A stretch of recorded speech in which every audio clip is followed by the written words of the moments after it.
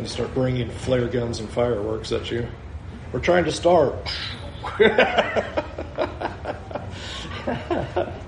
All right.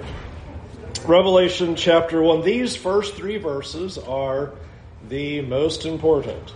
They're probably the most skipped, most blown by, but the most important if you're going to understand what the book is ultimately about. So, a little bit of recapping to see if we've remembered things, which I know probably not. It's been 2 weeks, and we've had a lot of information in between with our great lectureship, so we're going to have to kind of do a reminder of things. So notice it begins in Revelation 1, the revelation of Jesus Christ. What does that mean? Okay, it's a revealing. Other words, come on, bring your thesaurus. What other words for this? What would this? An explanation.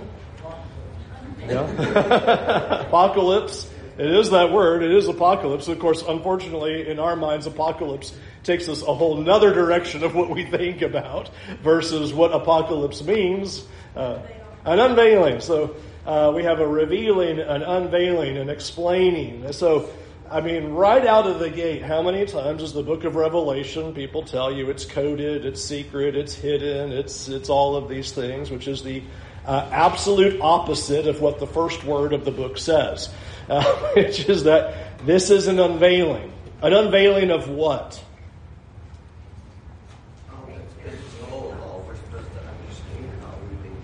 Okay, there's something that must be concealed that has to be unveiled.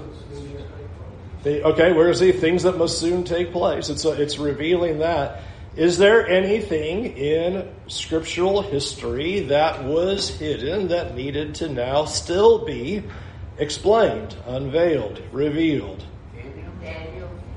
Daniel 12 is an important connect point. You're going to see as we go through the book of Revelation over these many moons, that there are significant touch points to the book of Revelation. In particular, Daniel 12 verse 4 and Daniel 12 verse 9, which we looked at 2 weeks ago. Both of them, you have Daniel not understanding the vision, and the angel tells Daniel to seal up this vision, seal the things in the prophecy until the time of the end. That is a very big, important point to zero in, circle, highlight, underline, is that Daniel 12 concludes with a message that the things that are in it are hidden and concealed and sealed up in the scroll until the time of the end. And we noted last time, remember, that you have in Revelation 5 a visual of that. You have a scroll that is sealed, that cannot be opened by anybody, to such a degree that John weeps because we cannot find out what is in the scroll until the Lion and the Lamb of Judah comes and opens that scroll. So we have a sealed document sitting in Daniel waiting for its time to be opened. So Revelation already has that touch point. It's already reaching and saying, I'm unveiling something that was concealed. There's a revealing that's happening at that point. You'll notice also in verse 1, which God gave him to show his servants. And I highlighted this showing. And in fact, this goes to, where is it? Why don't I see it? Question 4 in your workbook. There it is down there. I asked the question about, does the revelation being signified through an angel affect the way that we interpret the book? And you say, why did you use the word signified? What we're talking about here? Well, I noted in our study 2 weeks ago that you'll see the word, you have show in verse 1, saw in verse 2, that you are seeing these things. One of the things that's particularly interesting is that in verse 1, it says in the ESV, he made it known by sending his angel to his servant. Made known. Most translations read made it known or made known or communicated or something like that. And that is what that word means, but that word is often connected to making it known through symbols. The American Standard, New King James, the Old Holman Christian Standard Bible, not the New Christian Standard Bible, the Old Holman Christian Standard Bible, all rendered that word as signified. Now, the reason I want to give you that connect point of made it known is if you want to write in your notes or in your Bibles, Daniel chapter 2 and verse 45 is an important connect point. Daniel 2 and verse 45, at the end of Nebuchadnezzar seeing his visions, remember he's got the vision of the statue, Daniel comes in and gives explanation, and he ends the vision by saying to Nebuchadnezzar that he has made this known to you, O king. All right, well, how did God make it known to Nebuchadnezzar? With symbols, with a vision. That's a dream that he has. And so that is a connect point that you're seeing here, is that what John is seeing is visions, symbols, images, pictures. You're not going to be surprised when you get into the book and you start reading about dragons and beasts and locusts and all kinds of things are going on there, and these are all pictures. In fact, Phil in our lectureship made a really good point about that. He said, nobody gets all excited about the Chick-fil-A sign. You're excited about what the sign represents, that there's a restaurant there for your chicken. Nobody goes, oh, great, a sign. You care about what the sign means. And that's what's happening in the book of Revelation. These things are being put into pictures and signs, and you're not supposed to get stuck on, ooh, a beast, ooh, a dragon. What does it represent? What does it mean? Or what is it telling you to do? Just as much as a stop sign, nobody goes, ooh, neat, eight sides. Wow, that's red in it. What does it mean? That's the whole idea of getting at that. And so these first three verses really set that forward of saying this is what John saw, this is what was shown to him, this was made known to him or signified to him, made known through pictures and signs. Now here's the thing I want to put on as a little bit of a caveat with this. Sometimes what happens is people who come to the book of Revelation and we go, yeah, we think it's signs and symbols because it says so. Well, we want to have a literal interpretation of the Bible, and so I do not accept your symbolic take on the book of Revelation. One thing I think it's really important with that, just because something is revealed in pictures and symbols and signs does not mean that there is not a literal, actual, physical reality. Sometimes that gets confused. Well, you're just saying it's all symbolic. No, I'm not saying the book is symbolic. Remember, we put forward that whole idealist point of view. It's just kind of all, flowing and doesn't really mean anything in particular. No. Just because something has a sign doesn't mean it doesn't have a reality. In fact, the Chick-fil-A sign means there's a reality. You would be very confused if you saw the Chick-fil-A sign pulled up underneath it and it was an empty parking lot. You'd be like, that's supposed to mean something actual, physical, and literal. Signs does not mean there's not something tangible to it. Signs are indicating that tangible thing. And God is always talking that way. Book of Ezekiel, book of Daniel, book of Zechariah, Matthew 24.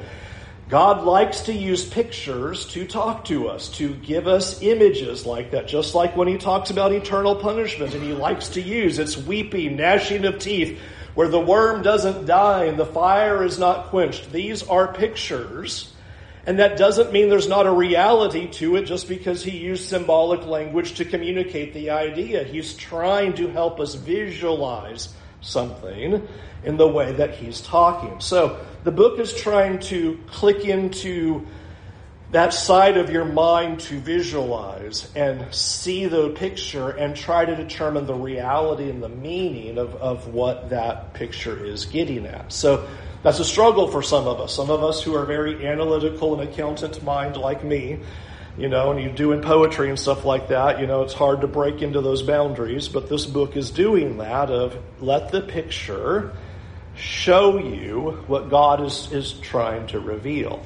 So I think that's a really big deal. So some translations use the word signified, put into signs. Same idea if your translation says made it known. It's the same idea because Daniel 2:45, it's the same Greek word in the Septuagint over there talking about made it known through images. By the way, that gives us a very important interpretive grid. When we typically read the scriptures, we usually take everything at face value or literally unless the text demands otherwise, right? You go, if he says something, you take it at face value just as it says, unless something about it tells you, okay, must be hyperbole, must be metaphor, must be, something to clue you in that this is not literal, but using some kind of figure of speech. And I think when you have here in this opening that these are symbols and signs, that you have the book telling you to flip that over. Everything is a picture, unless something in the text tells you otherwise. Everything is a sign. Everything is some kind of image. We're going to, as soon as we get into verse 4, it's going to happen right out of the gate. It's not going to take but a breath, and you're already going to get pictures right out of the gate. Well, is that really what Jesus looks like? No. It's already a symbol. It's already a sign. So take things as a picture that are pointing to something in particular, unless something in the text demands otherwise. So we'll follow that grid as we go through the book, because I think these first 3 verses are giving us that. Okay, questions about that before we start talking about time markers again? Well, he does at the end of verse 3, he says, blessed is the one who reads aloud the words of prophecy of those who hear it, and keep what's written. So there are applications. Yeah, there is absolutely something tangible to this, right? There is a blessing, verse 3, to those who read this aloud and listen to it and do what it says. Which in my notes I wrote out to the side and said, so if God said you're going to be blessed by reading this book, listening to the book, and doing what it says, and yet it's a very neglected book of doing those very things. In fact, some people come along and go, it has no real relevance. It just, it's God wins. And there you go. So there's an intensity to the book that here God is saying, if you get into this book, it's going to bless you. So we shouldn't read the book and go, it's something from a long time ago and has no relevance for us and has no meaning. We would do that with none of the other 65 books of the Bible. Well, let me put that another way. We shouldn't do that with any of the other 65 books of the Bible and go, it was a really long time ago and it was written to a bunch of people, and it's totally irrelevant and all of that.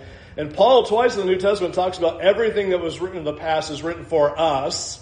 People kind of miss that. It's like it wasn't actually written for them, but written for us, for our learning, for our encouragement, even though it was thousands of years ago. And the same thing is true for this book. All right, we need to spend our time in the time marker this morning. That is a very big deal. Notice 2 time markers in the book. We started on this last time. You have in verse 1, things that must soon take place. And the end of verse 3, the time is near. And I showed you in Revelation 22 last time that he says it again at the end of the book. These things must soon take place. These things are near, happening soon. And this is the part where everybody tap dances. And so that's what we got to talk about for a minute, is how to deal with these time markers, because nobody deals with it in a very good way as far as I'm concerned. It's just pretty shocking to me how often that takes place. You might remember I asked you the question, but let's do it again just for memory's sake. How long in time is soon not soon to you anymore? How far do you have to get in time before soon does not mean soon to you anymore? Not far. Not far. Okay, I think that's fair. Is 2,000 years soon? If I say to you, in 4022, some of this stuff could happen. Soon take place, right? And we're talking God's time. Oh, let's talk about that. Thank you for stepping into that. Perfect. Love that. I love when people fall into my traps. It's very good. That's the biggest answer that comes up. Is, well, wait a minute. God isn't affected by time, right? In fact, 2 Peter chapter 3, verse 9. 1,000 years is like a day to God. Day is like 1,000 years. And so he can say soon, and it means soon to him and not to us. So it can take eons. In fact, that's the futurist point of view. Futurist point of view says, yeah, I know it says soon, but either John was wrong, and I kid you not, I have books that say John was wrong. John thought it was going to be soon, but it wasn't. To immediately go reject. No, I just cannot accept the inspiration of scriptures and turn around and say John thought, but he had that wrong. But some will say John was wrong, or they'll say to God, time is irrelevant. And so just because he says soon doesn't mean soon, Dathan.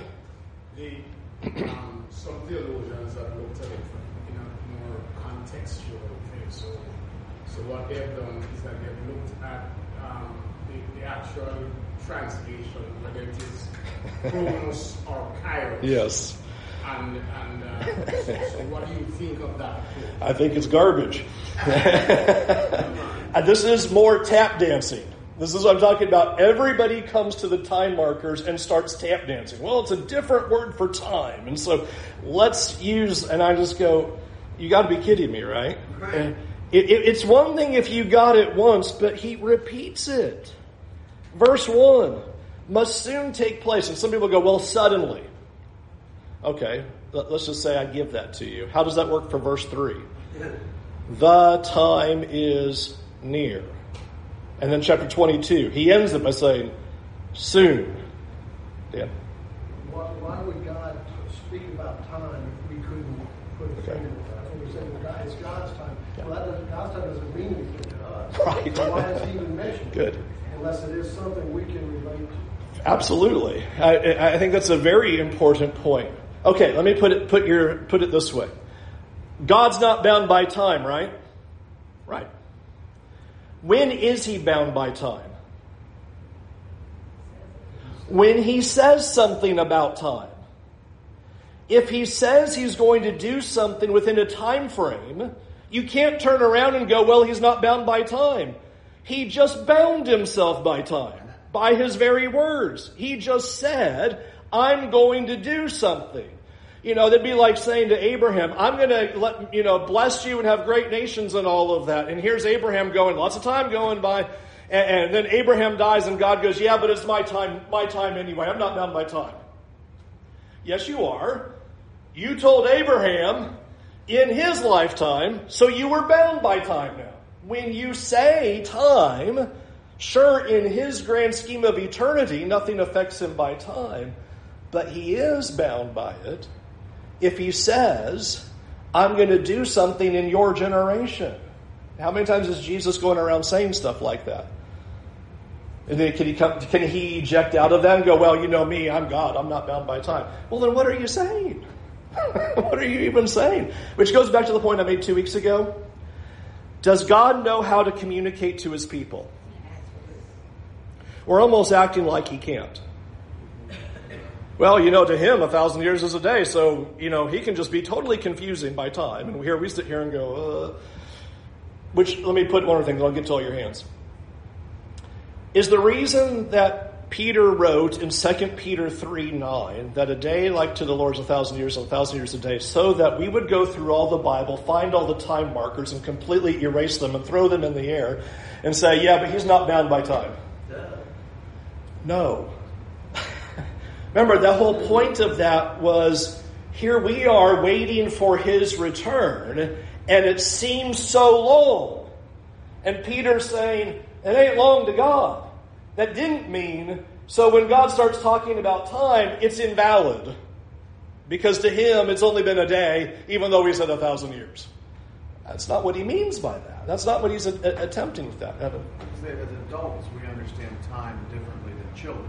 So if in 2 weeks we're going to go to Disney World, right. In my mind, I say we're coming to Disney World soon. Right. I don't tell a 2-year-old or a 3-year-old That's we're right. going to Disney World soon because he won't understand what 3 weeks, 2 weeks mean. That's right. He's like, right now, right? Right now, right? Same idea. Can God communicate to his people? We as parents understand how to do that to our children in the use of time. I don't tell them soon if that's not their grasp of understanding of time. I think it's a really bad idea to put on God this idea, well, a day is like 1,000 years, and 1,000 years is like a day, and all of that. Charlotte? God talks about something happening on this earth. The earth is bound by time. Yes. Would that not mean that he has to take time into consideration? All the time. Think about all the prophecies where God uses time. He's talking to Nebuchadnezzar in Daniel 2 and using time markers.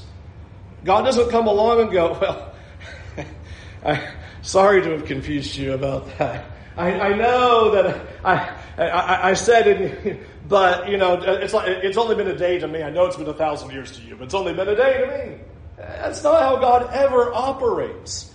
The only reason anybody ever does that to the book of Revelation is because they have an interpretation that doesn't have an answer to that problem of the time is near. That's the only reason you would do that. Your interpretation is broken if you have no way to explain how these things must soon take place and the time is near.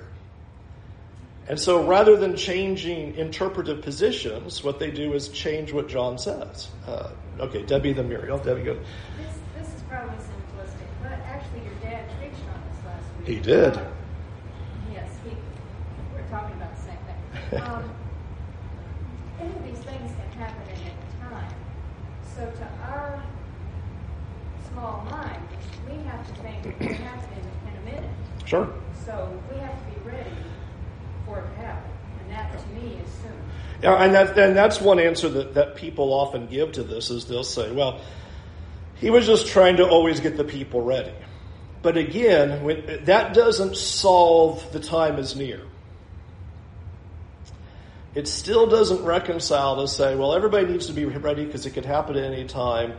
But God said these things must shortly take place or soon take place, and the time is near. So I do think there's an intensity of readiness that's intended, but I think there's a reasoning behind it, is the book will not allow you to get away from its time markers.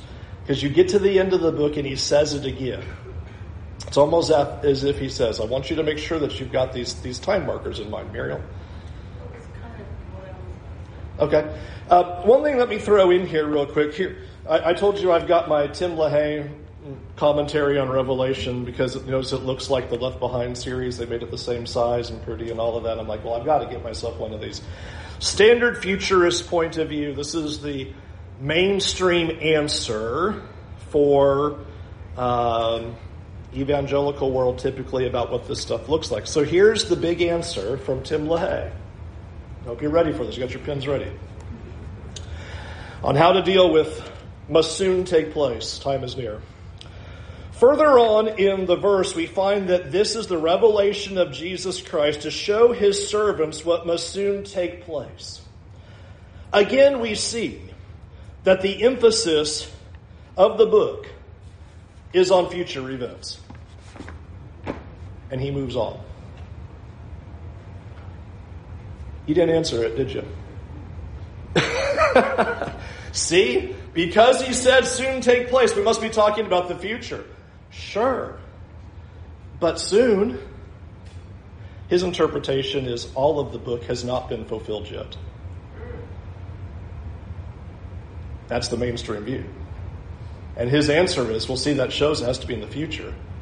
I think you neglected a few words in there. I was like, talk about keeping the Passover. You just went right over the terms there and didn't even talk about it.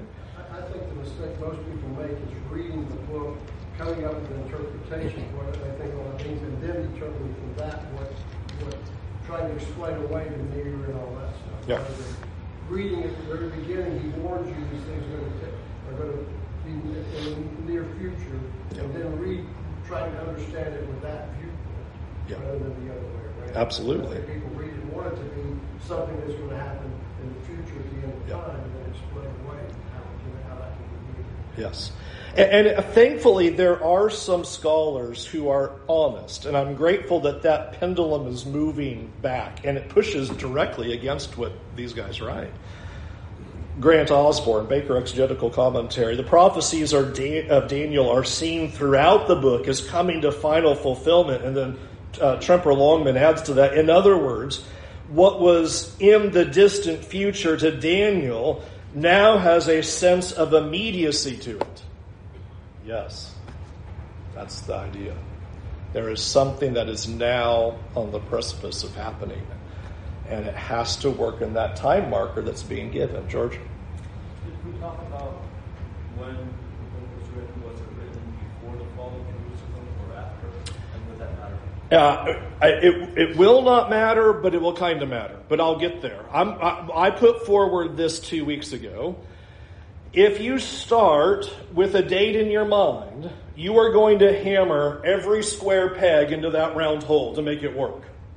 And I don't want you to do that. We don't do that with any of the other books of the Bible. We never start with a date in our head and then start reading the book. We always read it, and then we go, based on the internal evidence of what we're seeing, clearly this was an early or a later book. That's why I use 2 Timothy. How do we know that was probably his final book? Well, because he says in it, I've run the race, I've kept the pace. He's signing off in that thing. Nobody reads that and go, I think that might have been 40 AD. There's no way. Same thing here. I want you to take the book at face value, take the image and the symbol in its most straightforward meaning as if you were standing there in the first century. And you tell me what it says, what it would mean to you. That's going to be our approach. Going to be really simple, really straightforward. What would that have meant to them when they would have heard those? That then at the end is going to set the date. Mike? For me, everybody gets always tried to talk to me about the book of Revelation. Never made any connection with me. So, how would you start? Well, and I think that's a lot of things. Just like I will argue that we mess up the book of Acts and the Holy Spirit because we don't read about the Holy Spirit in the Old Testament. We just dive bomb into Acts and act like that's the first time it was ever talked about. Same thing in the book of Revelation. Come into the book of Revelation and act like nothing about this has ever been spoken about before. Just dive bomb into it. Here we go. You need to know Daniel. You need to know Ezekiel. You need to know Zechariah. By the way, side point. So we recently did Daniel and Zechariah, and we're in the middle of Ezekiel. We are prepped for this and trying to be ready for it, but you have to have those connections. But it is interesting that so many scholars do make the connection to Daniel. And it's kind of surprising to me how often the explanations of Daniel are not carried forward because the book of Revelation and the book of Daniel have to work together. They just have to work together. You're going to see the same images. You're going to see the same beasts. You're going to see the same angels. You're going to see them doing the exact same activities. It is going to be undeniable to you that you are witnessing the same events of the same people doing the same things, trying to connect you to it. And that's going to be a very big deal as we study the book. So let me back up one more time to my question because we didn't answer it. We went all over the place. Let me come back. How long is it no longer soon? At what point would you go, you know what, that's just not soon anymore? Just a general ballpark. We said 2,000 years doesn't work for you, right? Okay. How about, what about 400 or 300 years? Would 300 or 400 years be soon to you? Not me either. And this is where I will take umbrage with even my own brethren, because a lot of common interpretations is that this book is about things that would happen 300 years later. And I go, that's soon? Question mark. Not soon to me. If I were to ask you, okay, I'm going to tell you things that are going to happen in 2520, soon going to take place, you'd go, that ain't soon. That ain't soon at all, Janet. I think that's your maximum. I think your most generous window of soon would be your lifetime. I think that's being really generous, though. I mean, if somebody told me 50 years from now, I'm not sure I'm game on soon. Even 40 years from now, I'm not sure that I'm game on soon. Soon? Okay. So I think that's your maximum. I think within your lifetime is your maximum. But let's just kind of pull the audience. How soon before it's not soon? Did you have a soon before not soon, Matt? I did, again, thinking a little bit more on it. Yeah. Also, soon falls into our context. It does. What are we talking about here? What Sure. exactly, we're going to be buying a house soon. All Right. When's that soon? Sure. 5 years. Yeah. 10 years. Yeah. Or I'm going to buy a Right. new car.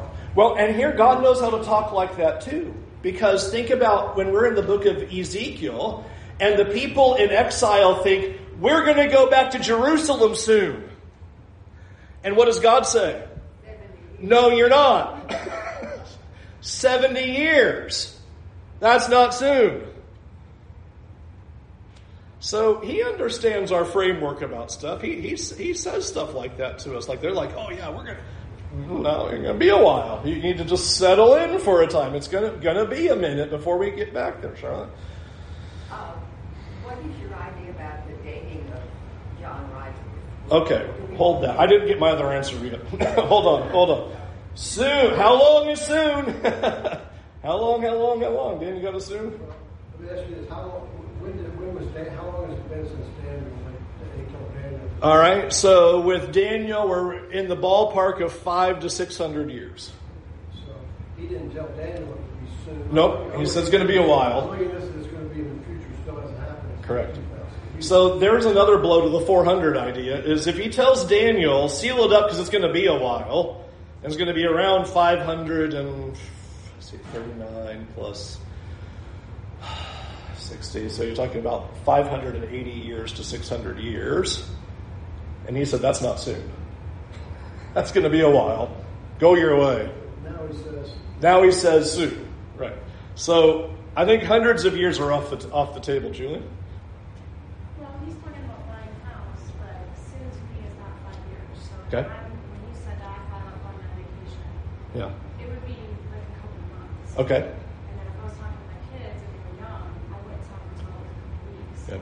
So for me, soon is less than a year. Yeah. And that's just the way it is. Yeah. Okay, that's a good way to think about it. If I said, we're going to go on a vacation soon, 10 years from now.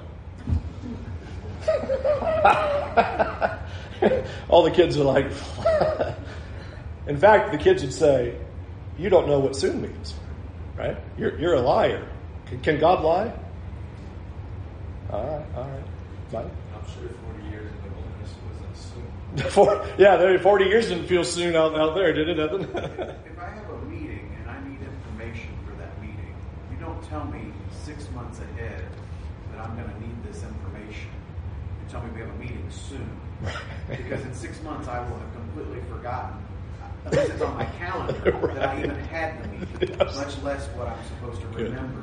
So for them for this information to be useful, we shouldn't be seeing it as some dusty document they're going to have to go dig out of an Correct. archive and blow off to remember. They're going to need that Good. immediacy. Absolutely. What I'm hoping you're getting a sense of is if the book is all about the end of the world, these markers don't work.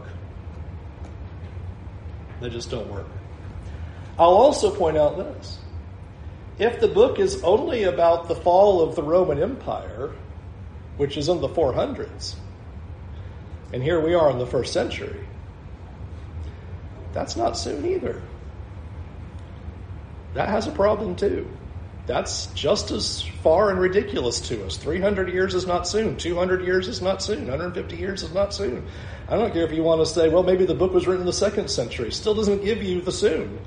It's not that the time is near. Like Evan pointed out, I mean, you'd be like, soon, we'll just throw it in the archives. We'll pull it out for my great-great-great-great-grandchildren. They'll be affected by that. He's telling something to them. And please note the immediacy. When you're in Revelation 6, you have saints under the altar crying out what? How long till vengeance? And the answer can't be, well, in a few thousand years. Or in 400 years. Where's the hope in that? Where's the comfort? Where's the rest? Where's the, okay, good, we're looking forward to it. It's, well, way on down there one day. Soon has to mean soon. Near has to mean near. Stan? My implication in the future is to actually separate the book into two parts. One is chapters 1 through 3, which is to the 7 churches, and then the 7 churches are totally forgotten from 4 through 21. Yeah. And so soon has to be relevant to the exactly things written to. Absolutely. And unfortunately, that's the typical futuristic breakdown just immediately gets rid of that and goes, okay, chapters 1 through 3 is in the present, and then everything else is way out there in the future. And it just doesn't work for the book. So I want this to kind of be a pebble in your shoe as we go through the book, is whatever we're doing needs to somehow work with soon. And I want you to kind of work through that. How is the time near? How is the soon? How is the book holding that idea? Now remember, I threw some things out to you about some question marks about that. Because things at the end of the book, so you've got issues, okay? So you're going to have to work through that. It can be a long, long time until we're way out there. So, but I want you to be thinking about that. How are we going to travel this book and get out to things like in Revelation 20, 21, and 22 that still can operate within the time frame of the time is near, things must soon take place. Okay, so that's your long frame homework of working out this book, Charlotte. When John was preaching, he said the kingdom is at hand. Yeah. That was 3 years. Yeah. He said, the kingdom at hand. Time is near on that. The kingdom is near. And of course he meant hundreds of years, right? No. No, it was, here it is. There was a sense of immediacy. And I want to emphasize, when God puts things into time, He knows how to talk to us, and He doesn't lie. Okay? So if He says something soon, it's soon. If He says something's long, it's long. If He says something's going to need to wait, then you got to wait. I mean, He knows how to talk to us. He made us. He's got it. It's not that He's confused by eternity and then confused by how our system of time works. Okay? Let me just scan my notes to make sure I've spoken all of my time things.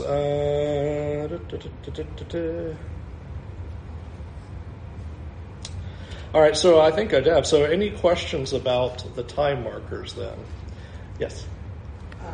And because I am new, I'm studying both the new and the old, trying to talk about it yourself. In reference to speaking of God and time, in the beginning, He said it would be everything that He said we've seen through either Moses or somebody doing it as He says, do it now, and it happened as Egypt getting out. Told us they were going to come to that time. It's all been shown here. Right. And we all have the prophets that told us that He sent us the Messiah. Yep. Now He's saying, I'm giving you, I'm just letting you know it will happen. Yep. It's almost as simple as that. Sometimes it is as simple as that. It really is. Any other questions about time? Do you feel okay with what I'm doing to you? I'm just letting those first 3 verses zero in because he said it twice. Almost as if, before we even get into anything, time is near. Soon take place. All right.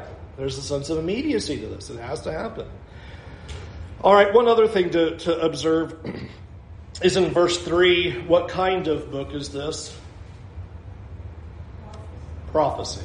So that'll help a little bit with the question that Charlotte brought up and the question that George brought up. Is as John writes about things, does he have to be talking about things that are presently happening? There is future to this. Now remember, the definition of prophecy does not mean foretelling the future. That's not an equation. What does it mean to be a prophet? What is the prophet doing? Okay, teaching, but more than that, he's speaking the very words of God. That's what makes prophecy. Prophecy is not necessarily future telling. Prophecy is, I have the very words of God on my lips, and I am speaking to you the very words of God. That's what makes one a prophet. That's what prophecy is. But we understand as well is that when you read the prophets, they would often talk about things that are going to happen. They are speaking about present conditions, but future events, things that are going to take place to them. So sometimes people can get really befuddled with the book about time markers and things like that, because they'll say, yeah, but when John's writing, these things aren't happening yet. Well, is that okay? Sure. Can he be talking about things that are going to happen soon? Sure. He just said he is, right? So don't get blown out, because scholars will like to come in and go, well, yeah, but we don't see the churches doing X, Y, and Z and A, B, and C and all these kinds of things, and it wasn't that condition yet. And, a lot of the arguments revolve around persecution. And I will tell you, I put all this in your early notes, but the quick answer about trying to date the book by persecution is it's going to be an ultimate fail. Neither Nero nor Domitian had empire-wide Christian persecution. Neither. A lot of that has been self-inflated and created to try to force the book to be a late date, because we have to have Domitian persecuting the world. Domitian is a persecutor. Nero is a persecutor. But we have zero evidence of them being empire-wide. Zero. But I would also point out this. Let's say Domitian was an empire-wide persecutor. That doesn't help dating the book any, because he could be talking about what's going to happen. It doesn't move your dating anywhere. It is of zero help to you, whether it is in the present or in the future. Doesn't move the needle on when was this thing written. So we're going to have to allow the book itself to tell us when this sounds like it was being talked about or when it was being written before we can get anywhere with it. But I am going to signal to you that it really doesn't matter a whole lot, because so much of what he's talking about is not only what the Christians are presently experiencing, but also experiencing in the future. There's a lot going on in both.